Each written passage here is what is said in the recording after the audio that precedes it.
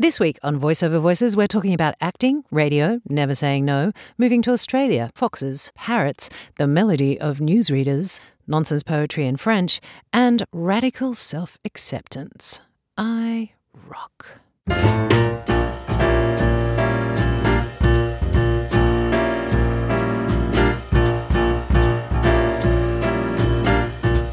Hello and welcome back to Voice Over Voices, the podcast where we delve into the wordy world of voiceovers.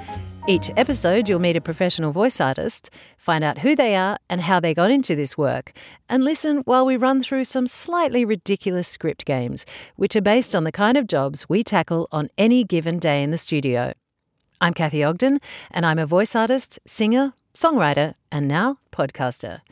A voice artist needs to be able to sight-read scripts, take direction, interpret the client's brief, create characters, moderate their vocal tone, flip from character to character, and somehow manage to do all this within a tight time limit. It's an intensely focused kind of job, and people come into it from all sorts of different backgrounds. And what's more, nobody really knows who we are. We're largely invisible to all but our agents, clients, and each other. Well, I'm changing all that, so on with the show. My guest this week on Voice Over Voices is the delightful Yannick Laurie. Yannick is originally from London, where, after completing his undergraduate degree in law, trained as an actor at Arts Ed London, gaining a master's degree in acting. Not a fan of the job-for-life mentality, Yannick pursued a career as a radio announcer, starting out on Virgin Megastores Radio. He then worked at a variety of stations, including Capital Radio in London. Yannick has been living and working in Australia as an actor, voiceover and presenter for the past decade. He's been heard on air at Nova, Smooth and 2GB. As an actor, Yannick's film credits include the award-winning short film Love, Dad, and he played Nick in the 2018 feature film Trust. TV credits include Australia, The Story of Us for Channel 7, Deadly Women for CI, and To Be or Not to Be for Movie Extra.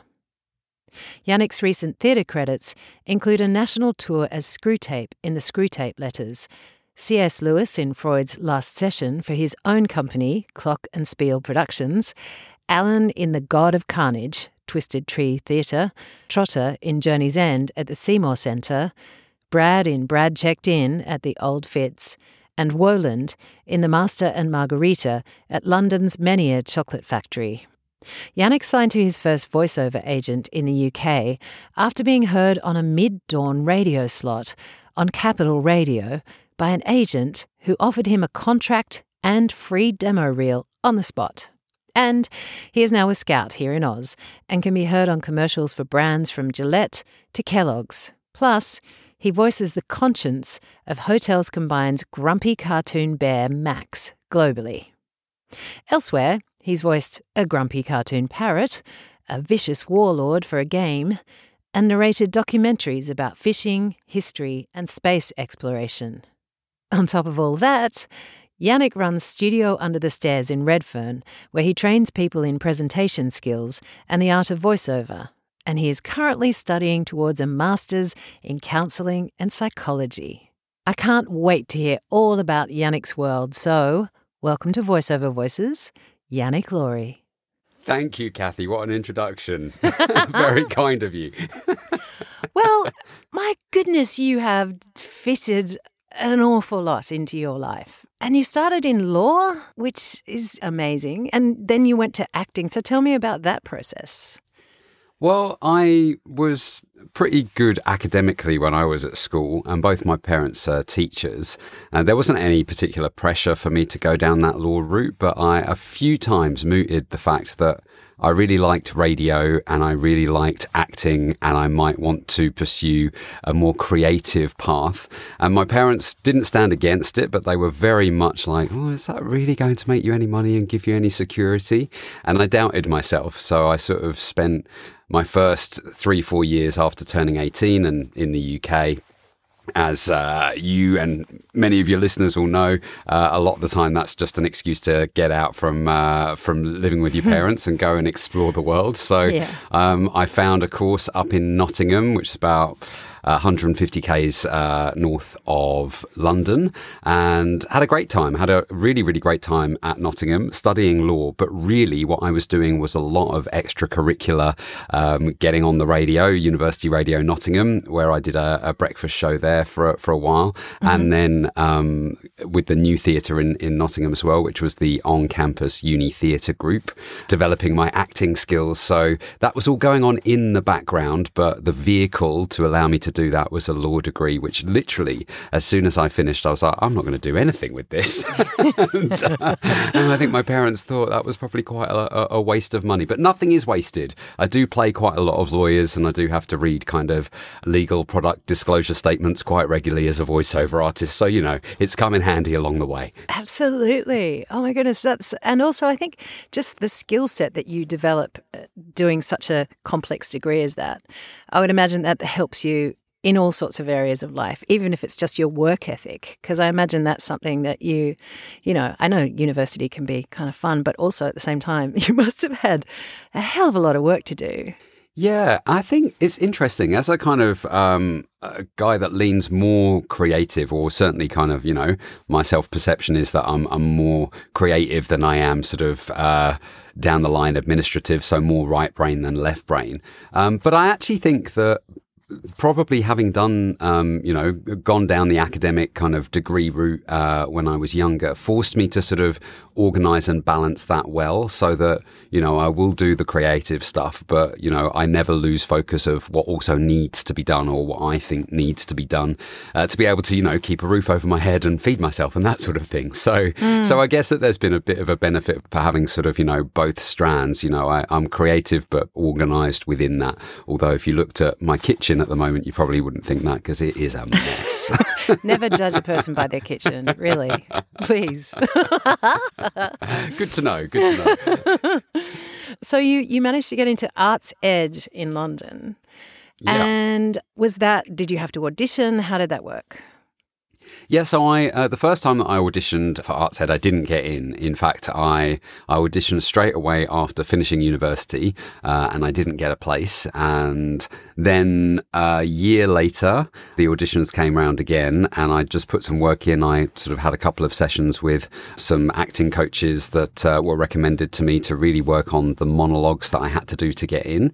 And then I did get in. I mean, part of me, the unkind part of myself goes, did I get in because they had a real lack of men that year? So I was one of only kind of 6 guys on a course of 35 people. I was like, am I here to make up the numbers? But either way, I got offered a place, and that was actually only 18 months in the end. So it was a kind of fast track masters, but it was a really, really good period of my life, and it definitely honed a lot of the skills for what I now do professionally.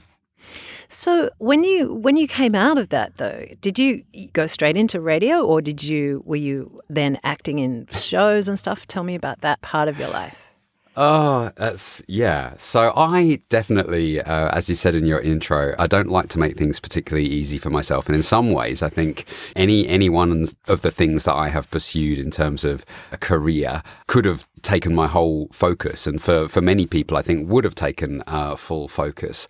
But for me, I'm not very good at shutting doors and saying, no, I'm not going to do that. I am going to do this. I just try and juggle as much as I possibly can. Mm-hmm. And actually, I really enjoy living life that way. I feel like I've had so many wonderful experiences and got the opportunity to work with many, many creative people. But with drama school, I was already working on radio. So I came out of university.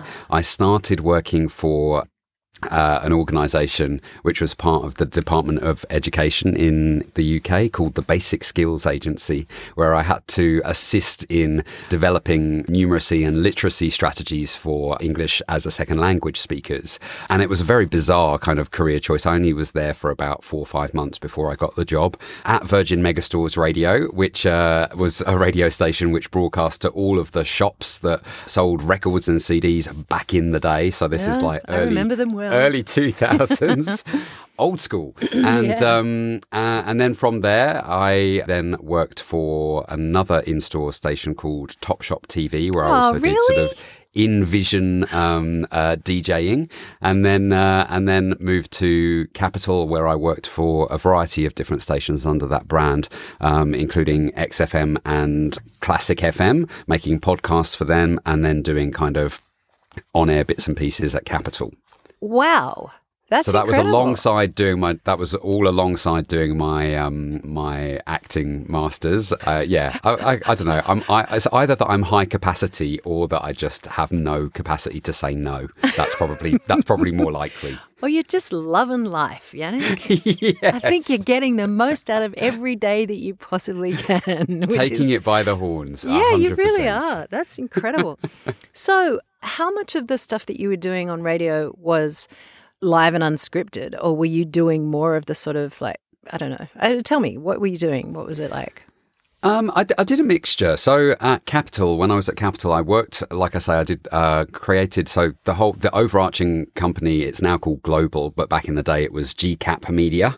And I was part of a team that made podcast content when podcasting was really brand new for all of the stations under the GCAP umbrella, including XFM, Classic and Capital. Whilst I was at Capital as well, I did have a show on that station. It was all unscripted. It was generally sort of, this is kind of, getting enthusiastic about the music and then sort of a little bit of kind of content around that, which was personality led. Obviously, music radio now is much more jukebox-esque, and I think that's happened all over the English-speaking world. Certainly, it's not heavy on the content apart from specific drive and breakfast shows. But back in the day, I definitely had a little bit of wiggle room to stretch my legs and try kind of like creative and comedy content on air, which was great fun. I loved that. Wow, how much fun! That's amazing. That is incredible. And they're big radio stations. Like, they are massive. Capital's huge. And XFM as well. Like, that was a big radio station. I don't know whether it still exists. Does it, XFM? I think it does. I think it's now called Radio X. I should have done my research. But actually, you had... Chris Moyles was from Radio 1 back in the early 90s, fronted the new look XFM when it relaunched. I'm not sure. I think it may be Radio X. I'm going to do my research as soon as we finish talking. Worry not. It's fine. I'm not sure how many listeners we have in London or from London. So, hey, it's... Well, maybe they can let you know. Maybe they can let me know. Yeah, that'd be great. Oh, dear. So did you ever do anything like talk back, or was that just not part of the job? I didn't in the UK. I didn't do any talkback in the UK. But one of the reasons why I'm here in Australia is because very well known and, for some quite contentious radio station, 2GB, had desperate need of a panel operator. And it was a panel operator to work with, a very, very well known announcer who has a reputation of being a hard taskmaster, let's put it like that, and naming no names. Anyway, his panel operator, who's the guy or the person who would operate the faders, sort of be able to fade between different mics, kind of join the segments of the show together in the studio. So this announcer and his panel operator had fallen out, and I had worked with this announcer a few times just doing casual shifts here and there.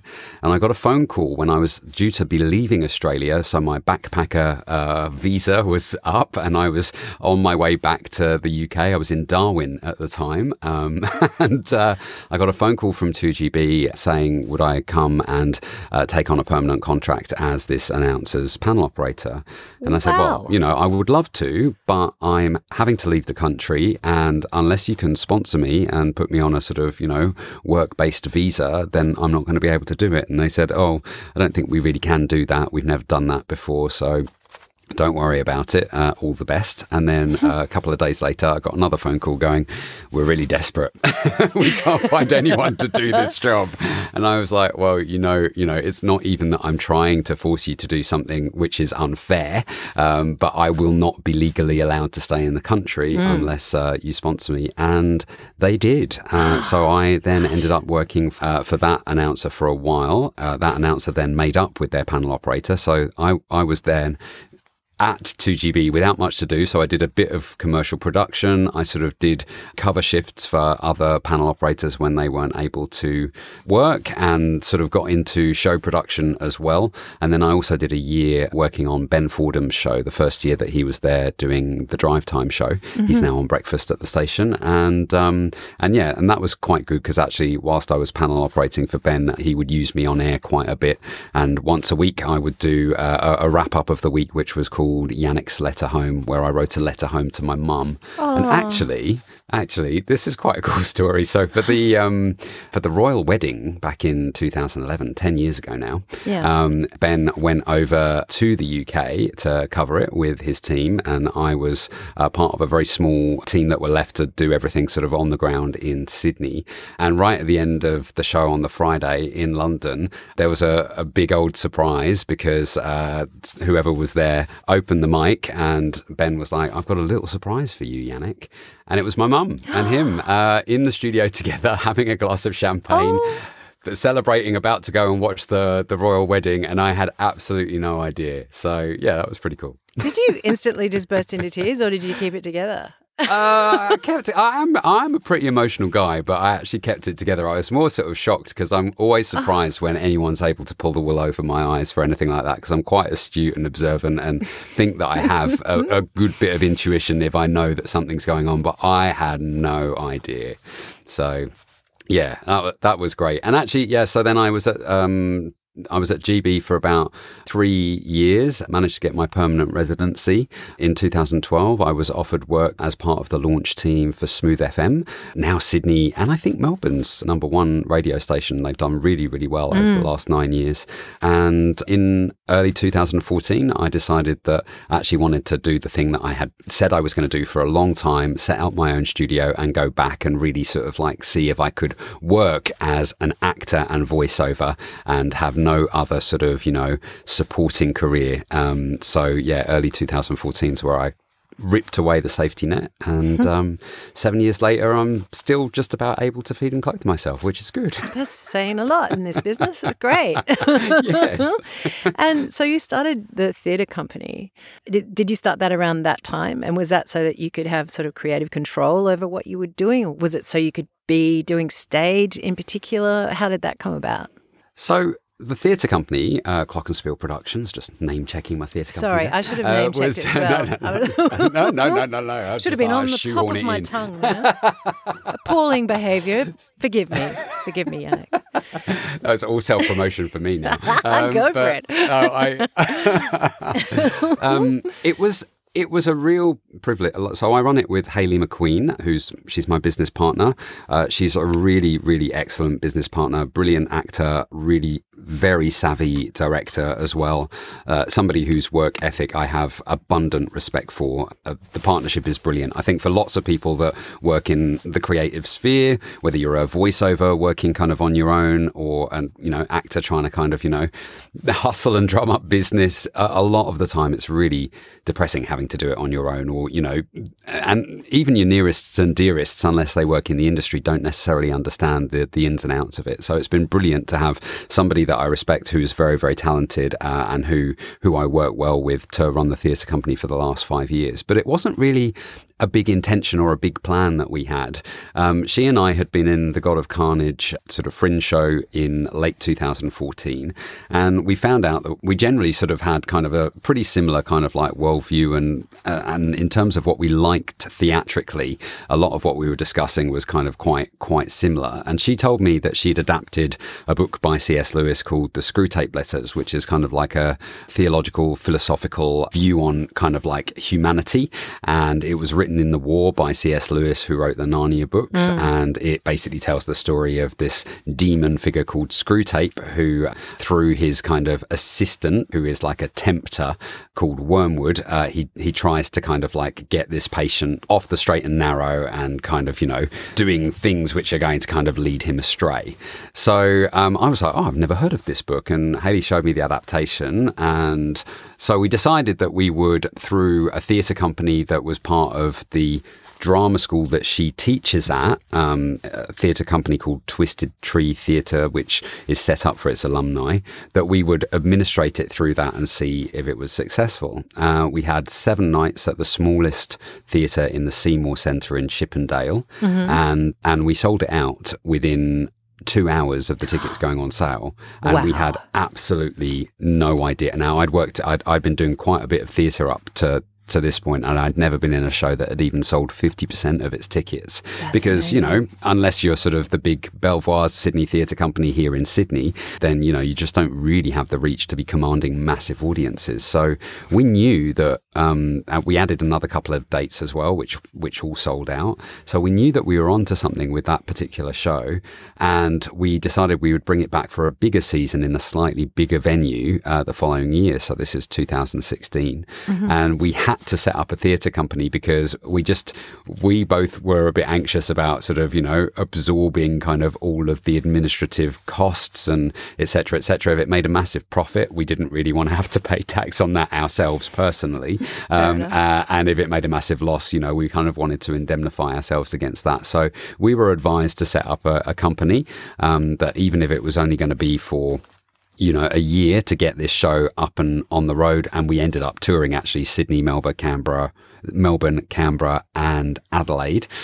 So we basically decided that we'd run the company for a year and see what happened. And thankfully, Screwtape was again a really, really big success. So we were able to make some cash, pay everyone what they were owed, and then think about having another season. So we've basically done that every year now. We've managed to kind of like, you know, keep the theatre company running year on year. And now we've got some sort of fairly big plans for the next couple of years, all of which are sort of, you know, quite anxiety inducing, just because, you know, it's kind of like stuff that we've never done before. But, you know, because like I said earlier, we trust each other and, you know, we've got a great working partnership, you know, we can only do our best and see where it takes us. Well, I guess if you guys trust each other and you have such a similar outlook on and taste in what you're doing, Screwtape just sounds amazing. Like, I'd so love to read the book now because I love C.S. Lewis anyway. But if you've got amazing material like that,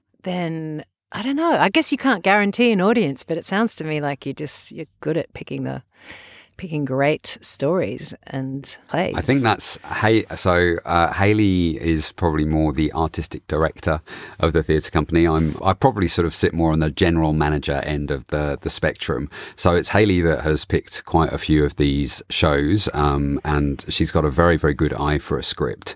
But yes, absolutely. I think Screwtape was a big and bold choice. It had never been done in Australia, which helped, and C.S. Lewis's name on anything, you know, definitely draws a crowd, whether it's people that love his books from childhood, the Narnia series, or the people that, you know, we met a vast number of people that said that Screwtape was their favourite book ever. And I was like, gosh. An interesting fact as well, a good friend of mine who's a librarian gave me a statistic which was that, and it's bizarre because it's all about how to live a good life, the Screwtape Letters is the most stolen book from Australian libraries. Oh, no. True fact. I want that to come up in a pub quiz. Not that I'm ever at pub quizzes, but I want to be there when that question is asked so I can say, it was such a random pub quiz question. That would be a random, yeah, you're right. I don't know which pub would have a question like that. That's funny. I love that. Well, like, okay, so on that very note, I think we should do our first little two in a booth. What do you reckon? Let's do it. Let's do it. So you have the script there. I do. We have parrots, Trev and Brian. Trev is smart, so I reckon you should play Trev. Okay, all right. Brian is sweet and trusting. At one point, there's another voice that comes in, and you'll see that, and I'll do that. But at the very end, you do the tag. You see it says Yannick, and then yes, I see it. Great. That's our little Pet Palace tag. And what else was I going to say about it? So I don't know whether I told you this, but I know you're from Lewisham in London, correct? Yes, mate. Yes. I lived in Lewisham for a while. Did ya? Yeah, I did. Whereabouts? Lewisham Park, mate. I mean, not in the nice. park, but, you know, in a road around a park, yeah. Oh, yeah, I like it. I was in Ladywell. Sounds well Ladywell. nicer than it was. Yeah. I noticed that Catford didn't have a lot of cats either, which was just up the road. No, but it did have a big cat over the Catford Centre sign. It did, Well, yes. back in the 80s, I think, yeah. So, can I tell you a very brief and funny story about living in Lewisham at the age Please. of 21? I had been in London for not very long, and I was staying in this big house because I had friends that lived there, and it was a big old Victorian terrace owned by the council. And I was there one night by myself. It was very spooky.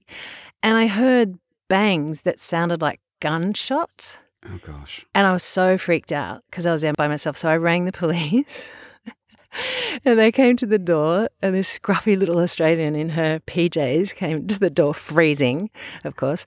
And I went, I think it was gunshots. And they said, which direction? I said, I don't know, across the park. It was just terrifying. And they said,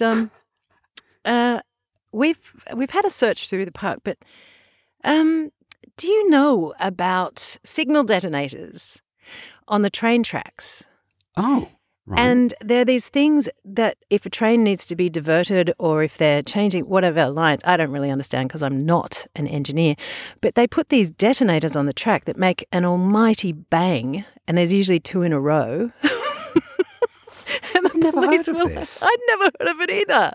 So the police said, we're pretty sure it was signal detonators. And I went, oh, okay, thank you. And I was just shivering in my little Ugg boots, at the door with these policemen who were like, bloody Australians. Anyway, so... Well, at least they came. At least that is their job. But then, about a month later, I'm lying there in bed in the middle of the night and I hear what I swear sounded like somebody killing a toddler or a child or a baby in the park. Gosh. It was horrific. Like this just hellish sound. So I call the police again and they come to the door. There's again, we've looked through the park. We can't find anything. And I said, but it was really awful, this sound. It sounded like something, I don't know, it was awful. They went, we did see a couple of foxes. Wasn't foxes fighting, was it? I know that sound. I know exactly how horrible that would have sounded, especially if you weren't used to it. Wow. So that I think is the only time in my life I've ever called the police. It was twice within a month and it was in Lewisham. There you go. Was it the same police that came round? No, it wasn't, thankfully. Thank goodness it wasn't. Oh my God. Anyway, never mind. So Happy memories of Lewisham. Happy memories of Lewisham. Other than that, I absolutely loved living there. It was freezing though. I mean, we just had tiny gas heaters and anyway, yeah. Another story for another time. But let's go. So channeling that kind of like Lewisham sort of just heard terrible noises in the park energy. Love it. Okay, and I'm Brian, and I'm a little bit sweet and trusting, and you're Trev, and you're very bright. Okay, so here we go. Brian, you're looking at yourself in the mirror again. Yes, Trev, I'm just checking to make sure I really am a pretty boy. Why's that? Well, the lady always asks us, who's a pretty boy? And I don't want to say me if I'm not looking my best. Oh, Brian, you look exactly the same every day. So do I.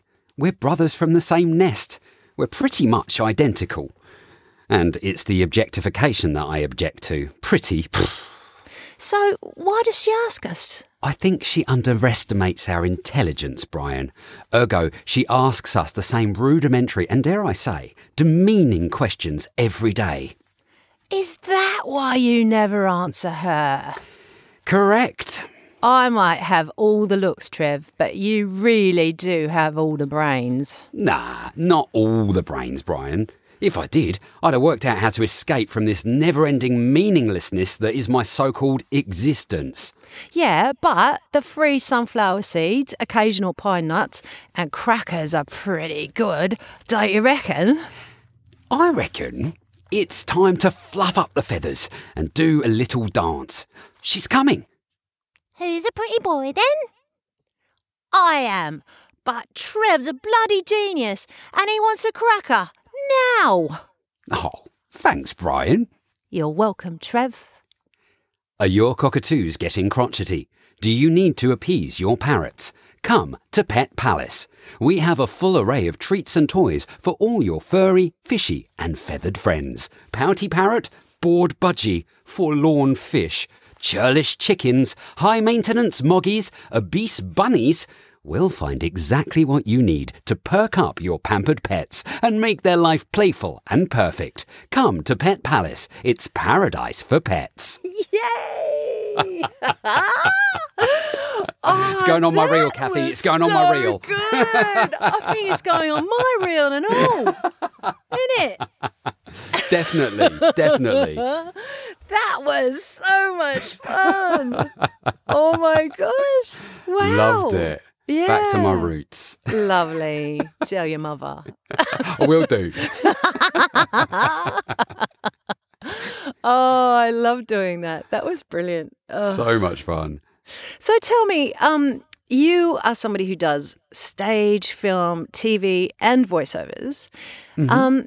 Are there fundamental similarities or differences to each style of acting? And what would you say about that?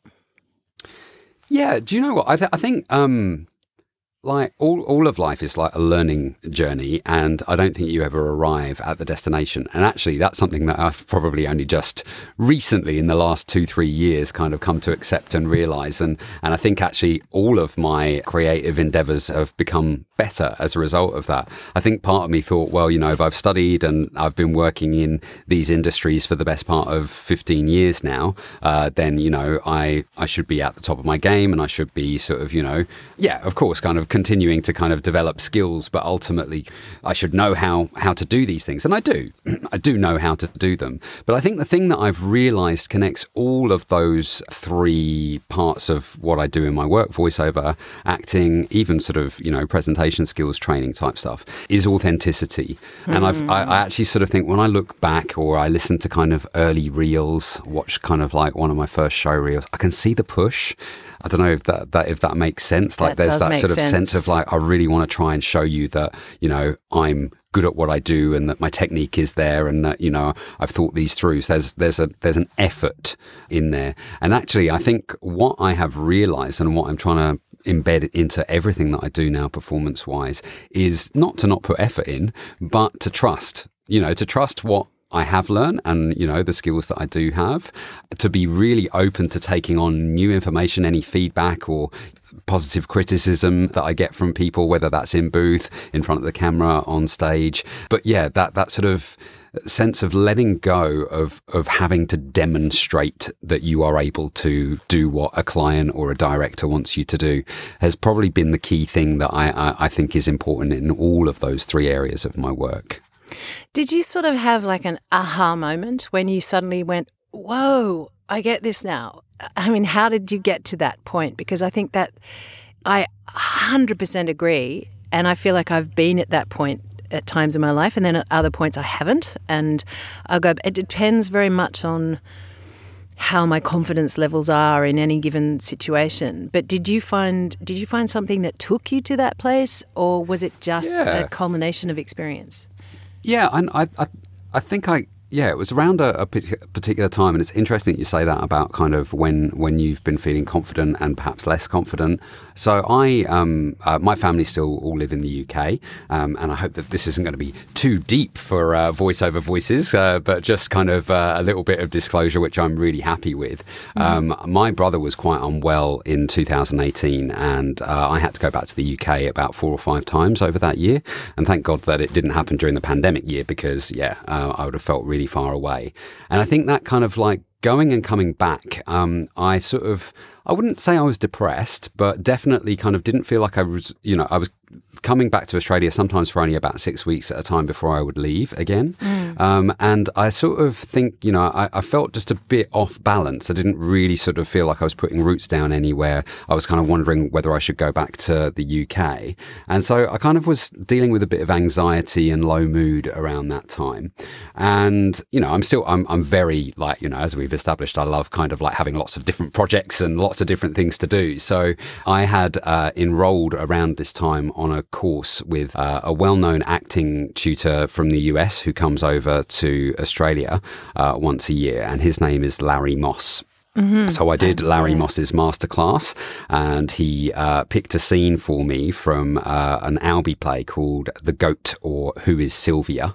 And he picked it for me because, and I don't know how he does this. It's kind of, he's got some sort of sixth sense, I don't know, but he picked a scene which was really very, very vulnerable and very emotional, but really kind of turn the audience against this character. And that kicks against something for me because, you know, like most people, I'd rather be liked than disliked.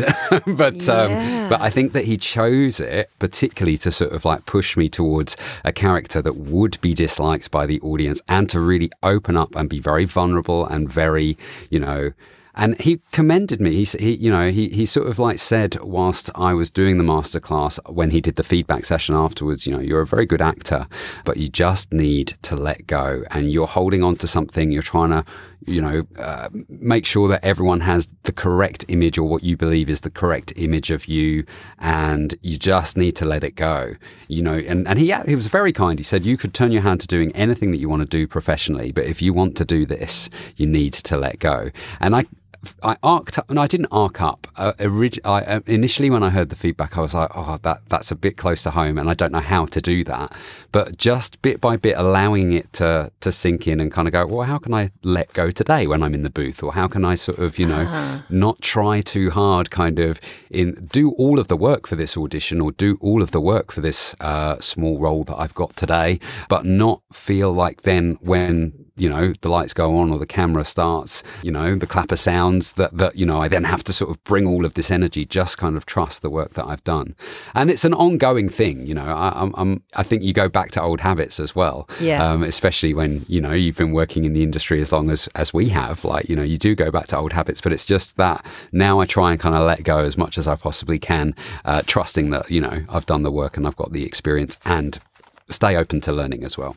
That's a very long answer to your question. That's a very, very good answer. Thank you. And no, it's so helpful to know that. It really is. Because I think, you know, you can get knocked off your perch sometimes for the strangest reasons. And it might be someone you're working with, you haven't developed that trust with them yet, or, you know, whatever it is, there might be something. It's so important, I think, as a general rule, if you can try and surround yourself with good people in this business, so that you can have conversations with them around your work, so that you can stay on your perch if you possibly can. Absolutely.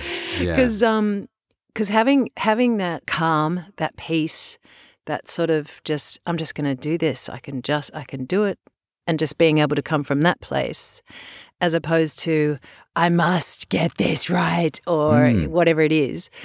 It makes the work so much more pleasant. It also makes you better. I can see why a lot of actors kind of spend so much of their time really unraveling their own stuff, their own baggage, their own things that go on in their lives. And I think that's partly because in order to inhabit a role, you need to find parts of yourself that can relate to that role. But also, I think the more you can be accepting of yourself, the better you are at your job. I don't know. Do you feel like that as well?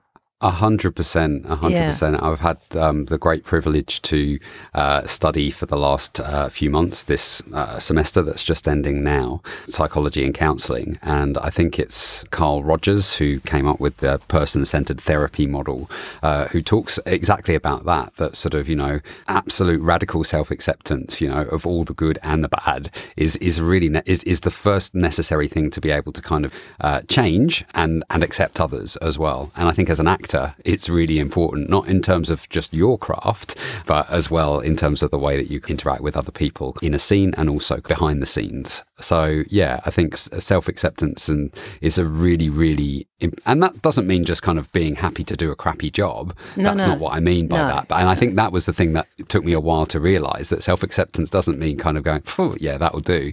It just means kind of going, yeah, you know, I'm a person with many skills, many flaws, and all of them are part of me, and I accept that. Yeah. I love it. I love radical self-acceptance. I'm going to put that up somewhere. I think I'm going to put it in front of my name. Yeah, radical self-acceptance. I nearly said self-obsession, which is slightly different.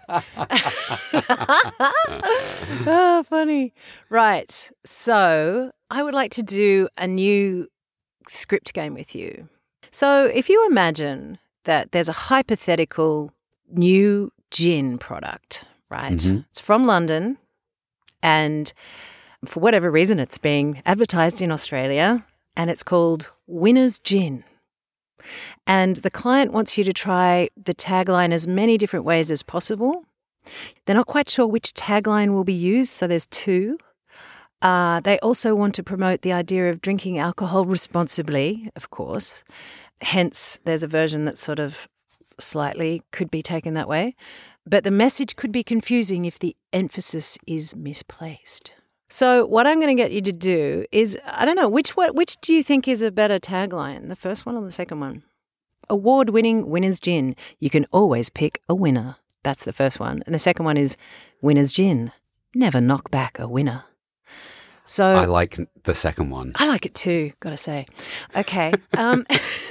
Excellent copywriting there. Me and my creative team, myself, I, and all the other me's,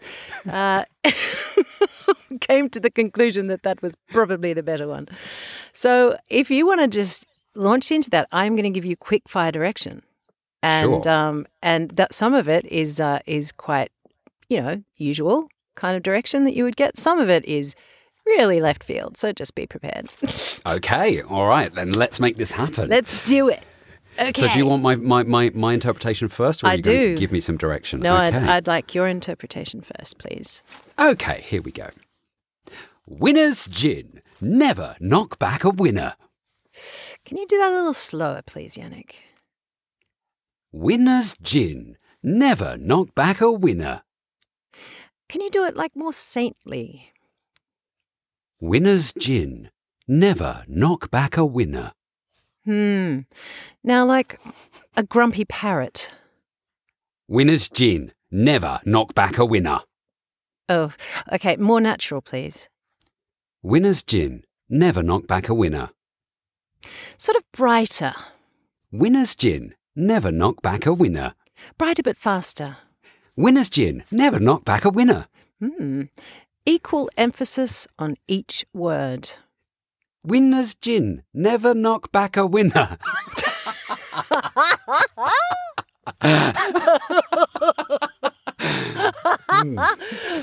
my forte, that one, I don't think. That's brilliant. Okay, now could I please have it like a pirate? Winner's Gin. Never knock back a winner. Oh, yes. That was good. Can I have it like a teacher, please? Winner's Gin. Never knock back a winner.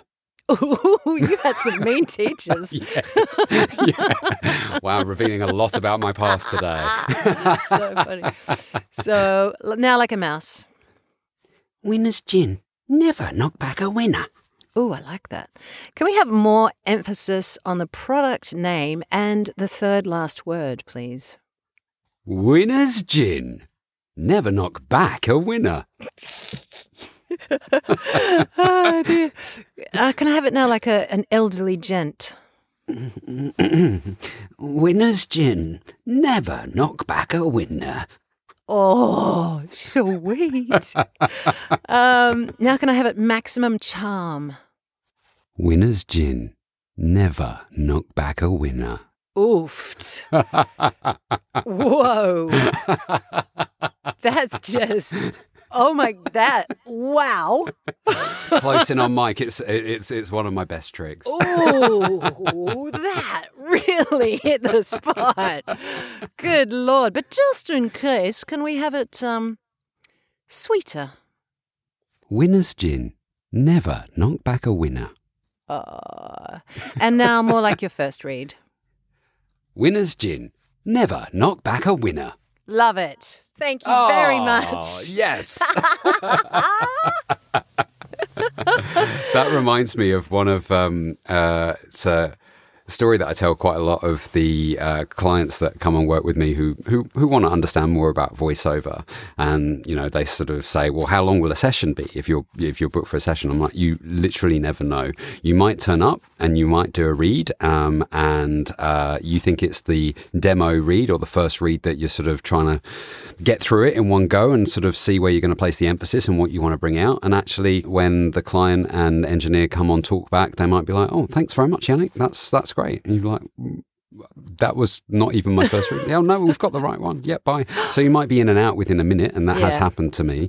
Or you might have, as happened to me for a male skincare product, one of the last VOs that I did when I was back in the UK before coming to Australia for a quite well-known brand. And so I did the hour session. It took me about 40 minutes. It was very odd because it was only a 30-seconder. And at the end, the strap line was what men want.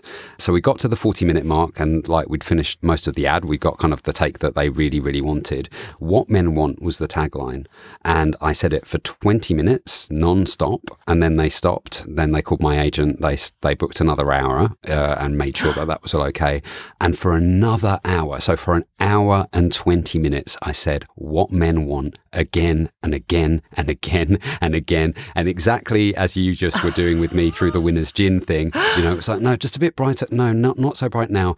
And I had to really stay on top of my emotions as well, because I was getting really frustrated. But you're not allowed to get frustrated when somebody else is paying, yeah. you know. So I just had to say, I must have said it 500 to 800 times. Like, it was insane. And when they finished, like bang on just before we hit the end of the second hour, they're like, yeah, that's the one. I was like, how is that any different from any of the other ones that I said? But if you're happy, then I'm happy. So how did you end up saying it? Do you remember? What men want. Oh, my goodness. I mean, I love that, but that's extraordinary. Well, there you go. That vindicates this particular little script game. I'm very happy. Exactly. It really it's necessary. Does. Yeah. Well, it was born out of a chat with Jules Lander talking about exactly that you can have some sessions that are just an hour on one line. And then Henrika, she did it as well. And she was the one that suggested I put in things like pirate and mouse or whatever. It's so funny. Anyway. Great. I loved it. Helped me, get past the trauma of that previous job as well. So thank you. Bless. There you go. I think we've all had sessions like that. So worry not, Yannick. It's just, that's 100% normal. And kind of fun, and it is part of the job. It is really odd. Yeah. At least you got the job. It's not like you got to the end of the second hour and they went, look, it's just not working. You know? Yeah, absolutely. Oh, no. Utterly hellish. What has motivated you to do the psychology course? Yeah, it's a good question. It's always been on my mind. I love chatting to people. I love getting to know people, what makes them tick. I like not giving advice, but, you know, I think the way that we're built as human beings generally means that we do better. And I've seen this even with the theatre company and in my work as an actor, you know, do better when we pool our resources and when we sort of, you know, come together to creatively find solutions. And I think that even comes down to kind of when you're living your life and you kind of hit a bit of a roadblock, and it might be internal, it might be external. I think it's always better to sort of try and share the load with somebody without necessarily overburdening them, and just so that you can kind of like clarify your thinking and choose your path forward. So I tend to be, that's probably kind of my role in my family and in my friendship group, and I actually don't mind that role. I think it's quite a privilege. So I thought, well, I sort of seem to kind of find myself counselling people, just listening to people quite a bit. So I may as well sort of try and put some professional understanding around that so that, you know, I can be doing a good job of it. And and perhaps part of me is wondering whether in, you know, the next 10 years that might be sort of something, as I'm less likely to be cast doing voicing or acting in kind of commercials, which, you know, buy this now or do that then and come here on this day. So, you know, it might be sort of a career path in the next sort of 10 years that, you know, I might morph towards. But as I said earlier, I'm very bad at shutting any doors. So if I ended up practicing as a counsellor, it would probably sort of be on a day of the week that I sort of identify as being a day that I don't want to do other projects on. And I'd probably still find a way of keeping the acting and certainly the voiceover work going. So, yeah. I can see how the psychology would also help with the acting as well. There's a lot of psychology in acting. 100%. And in terms of understanding characters and what makes them tick, absolutely. Yeah. Absolutely. Although that's not, I mean, the reason I did it in some ways as well was just because I haven't done any academic study in about 20 years now. And I just thought, well, that would be fun. Plus, what was really good is post-COVID, there was a big incentive. The Australian government actually created a stream called the Commonwealth Funded Stream, and it allowed people that enrolled for this particular course, which is a postgrad certificate in counselling, which is a nested program taking you towards a master's. And the government actually were paying last semester of 2020 and first semester of 2021 all of the cost of that. So I've essentially got a kind of postgrad certificate for free, which is very, very kind of the Australian government. But I thought I'm also quite good at taking advantage of opportunities when they come. I will generally kind of go, right, I'm going to do that. So that's why I did it, but it had been on my mind for a little while beforehand. Interesting. They did some pretty incredible things during COVID in this country. They kept things going. They also, one of the reasons I got my booth was because there was a tax incentive too. Like I could claim it 100%, which is not something, I would have been able to do before. So that was pretty amazing. Good old Aussie government. Thank you, guys. Much appreciated. Really. Yeah. So you teach voice acting as well at your studio under the stairs.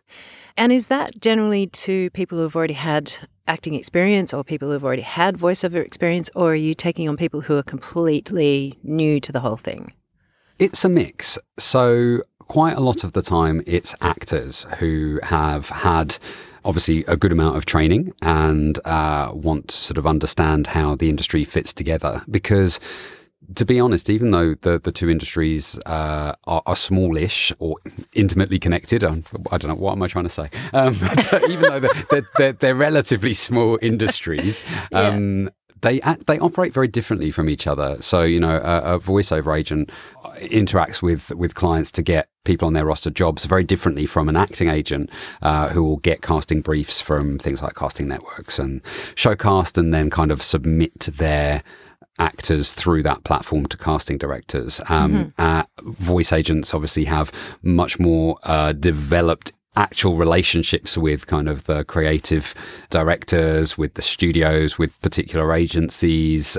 It's generally a personal relationship that they'll have with most of those, whereas kind of acting agents, it's not so much. They might have some relationships with the casting directors, but it operates differently. So anyway, that's all a very long-winded way of me saying that part of what I do is help actors understand how the voiceover industry fits together, but also, what they're going to need if they want to get into voiceover. Because even if you have got a half decent voice and you can read well, that's probably about 50% of the game, and it took me a long time to realize that, and I sort of am quite happy to pass on the expertise that I have, because I realized that me getting into voiceover was a lot of very people would call them lucky breaks, I don't know, providence or whatever. I was just able to kind of be offered a representation and a voice reel by somebody who'd heard me on air, and then the rest is history, and I started working pretty much immediately. So I realised how lucky I am.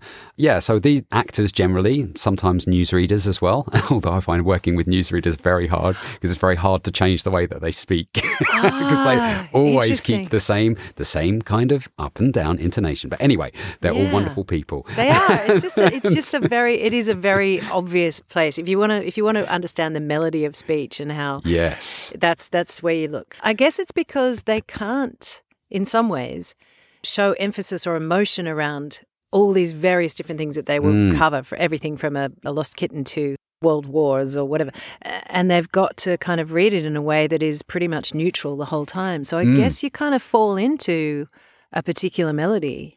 Absolutely, and it's very, very hard to train people out of it, because it becomes something almost subconscious that once you're in front of a camera or in front of a microphone, you go into that pattern.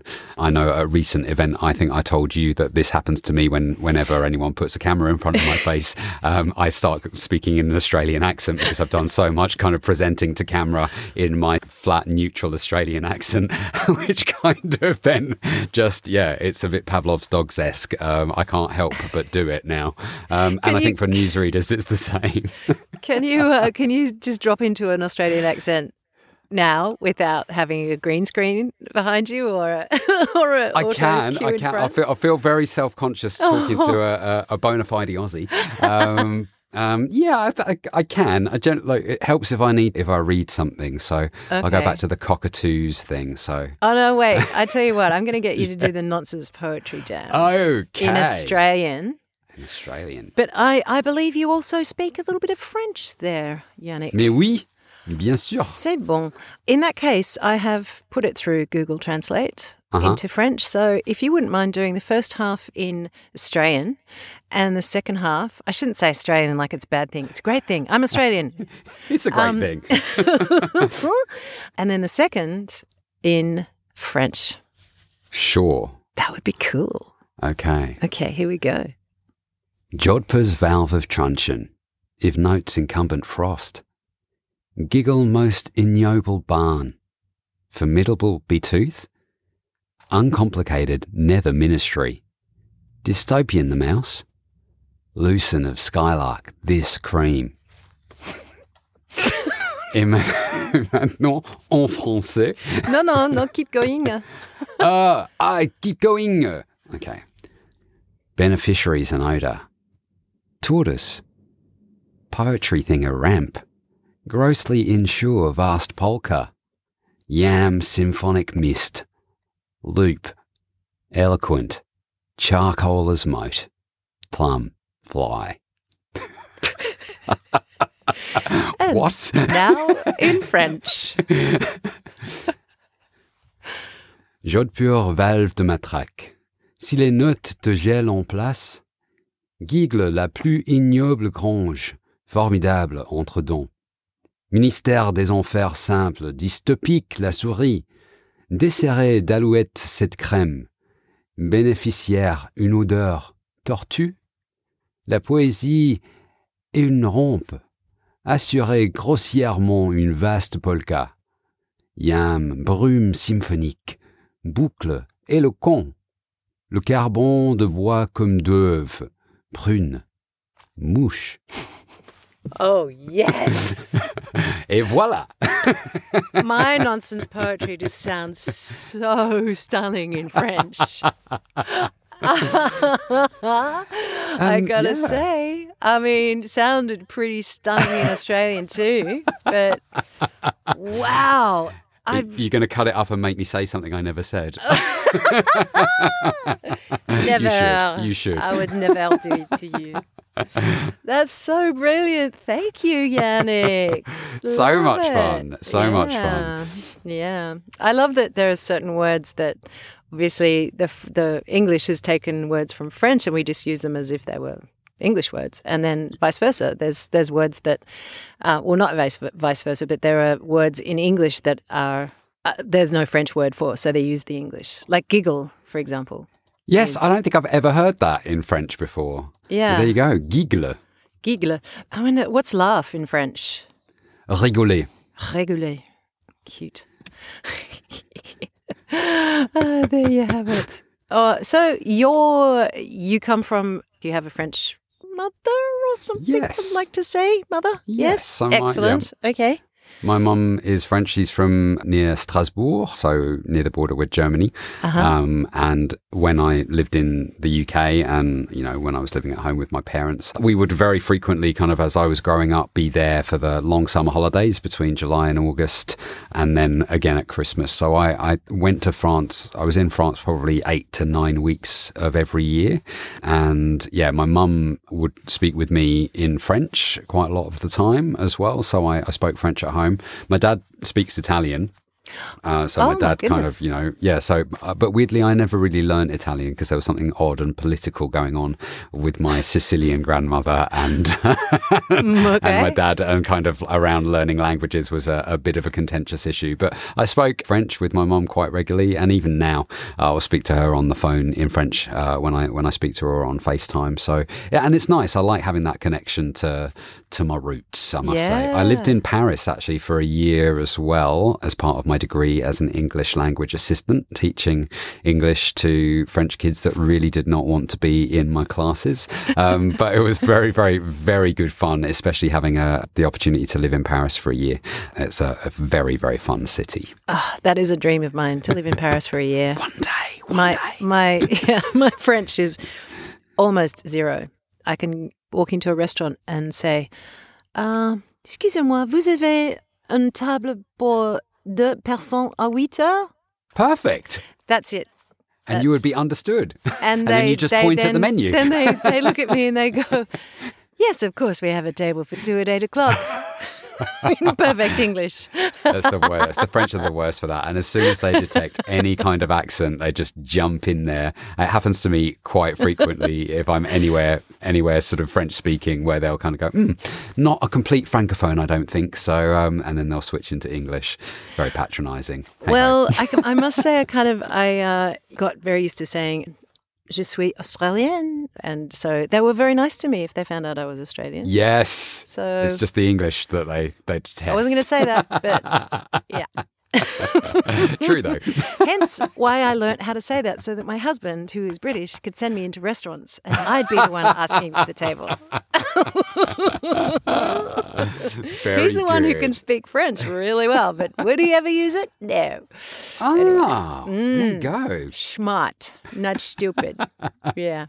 Anyway, there you have it. So, Yannick, I probably have about 350,000 other things I'd love to talk to you about, because you are such an amazing person and you take life, you dive into life like a person who loves living it. And it's just so wonderful to hear about your life. And I've learned so much. I guess we pass like ships in the night. We meet at industry things or we do the occasional job together. But there's all the things I didn't know about you. So, yeah, it's lovely. It's been a real pleasure to chat with you. And thank you so much for having me on. I love the podcast. I'm a fan and I look forward to hearing many of the other fascinating and very talented people that you'll have on in the future. Well, thank you. I'm really enjoying doing it, and this has been amazing. And but Yannick, one last thing, mate. Mm-hmm. Well, 2 last things actually. Did you have a prepared thing? I do. I'm just wondering whether it's a bit downbeat for the end of our time together. We don't mind downbeat. It's from Freud's Last Session, which is a show that my theatre company put on. And it features Sigmund Freud having a passionate debate with C.S. Lewis. They obviously had very, very different kind of experiences of the world and kind of believed very, very different things about life. And this play, written by Mark St. Germain, is a really great two-hander. I played C.S. Lewis and Nicholas Papadimitriou, a very talented actor, played Freud. And in fact, we're actually going to be performing it at the Riverside Theatre, the Lennox Theatre in Parramatta at the end of this year. But we've done it once about 3 years ago. And I really love the play, mainly because in our very polarised current world, it showed almost modelled 2 people who have very opposing views coming together and having a robust discussion, but leaving with a lot more respect and admiration for each other than when they first met. And I just feel like, you know, in our kind of very sort of shouty, opinionated, and often, you know, with people that have the absolute right to have huge passions about things where, you know, they have been mistreated or wronged. But sometimes, you know, the ability to actually have sort of debate and sort of really hear 2 opposing arguments and then sort of, you know, leave having made your own mind up is something that happens relatively rarely. So this play has some great kind of like moments in it. But the moment that I've chosen is where C.S. Lewis basically has heard an air raid siren and talks about remembering when he was in the war and how much that has traumatized him. So, like I say, it's a little bit downbeat, but it's a really nice kind of passage. So, I thought that I'd give it a go. Please do. When I heard the siren, I was back there. The smell of explosives, bodies all around me, horribly smashed men, still trying to move like half-crushed beetles. Bombs like hailstones. My friend exploding 10 feet in front of me. I never even felt the shrapnel, just him, pieces of him, hitting my chest, my face. I had shell fragments in my left leg and my wrist. One in my chest, it's still there. too near my heart to remove it. The war to end all wars. Yes. Well, there'll never be such a thing. And that's it. Whoa. I was right in there. Oh, wow. I'm so coming out to see this play, Yannick. Thank you. I would love you to. I'm really, really passionate about this play because I just think it's so beautifully written, captures a lot about these two men, their incredible contribution to the world. But like I say, just sort of, two people having a robust argument and leaving with greater respect for each other than when they arrived. Yes, it's a must-see, Kathy, a must-see. Yes, I'm there. I am there. Can you just make sure that I'm there? I will do. Front row seats. Front row seats. Thank you. Booked in advance. Thank you very much. Gosh, incredible. Thank you. So if people want to find you in the world, you're on Instagram, I know that, and also the studio. Is there a separate page or a website for these things? Tell me all about them so people can find you. My godkids actually criticise me quite heavily for the fact that I use my own name as my Twitter and Insta and Facebook handle as opposed to some kind of alias. They also criticise the fact that I have not got a separate Insta account for my studio page. Okay. But I do have a Facebook page for Studio Under the Stairs, and I'm pretty kind of unbiased when it comes to adding people on the Facebook or the Insta. If they find me and want to add me and start a conversation, then I'm always happy to as well. I'm easy to find, basically. Excellent. And it's Yannick, spelt Yannick, Lawry, Lawry. Absolutely. Kathy, it's been such a pleasure. Thank you so much for chatting to me. I've really enjoyed it. Thank you so much for fitting this in, Yannick. I so appreciate it. And I really look forward to seeing you very soon. Woohoo! Woo! Likewise. Okay. All right. Bye. Bye. Thank you for listening to Voice Over Voices, scripts and concept by Kathy Ogden. Music produced by Grant Windsor and written by Jeff Franzel and Kathy Ogden. You can find us on Instagram at voice_over_voices. If you liked this podcast, please rate, review and subscribe so more people can find us. Be kind. Thank you.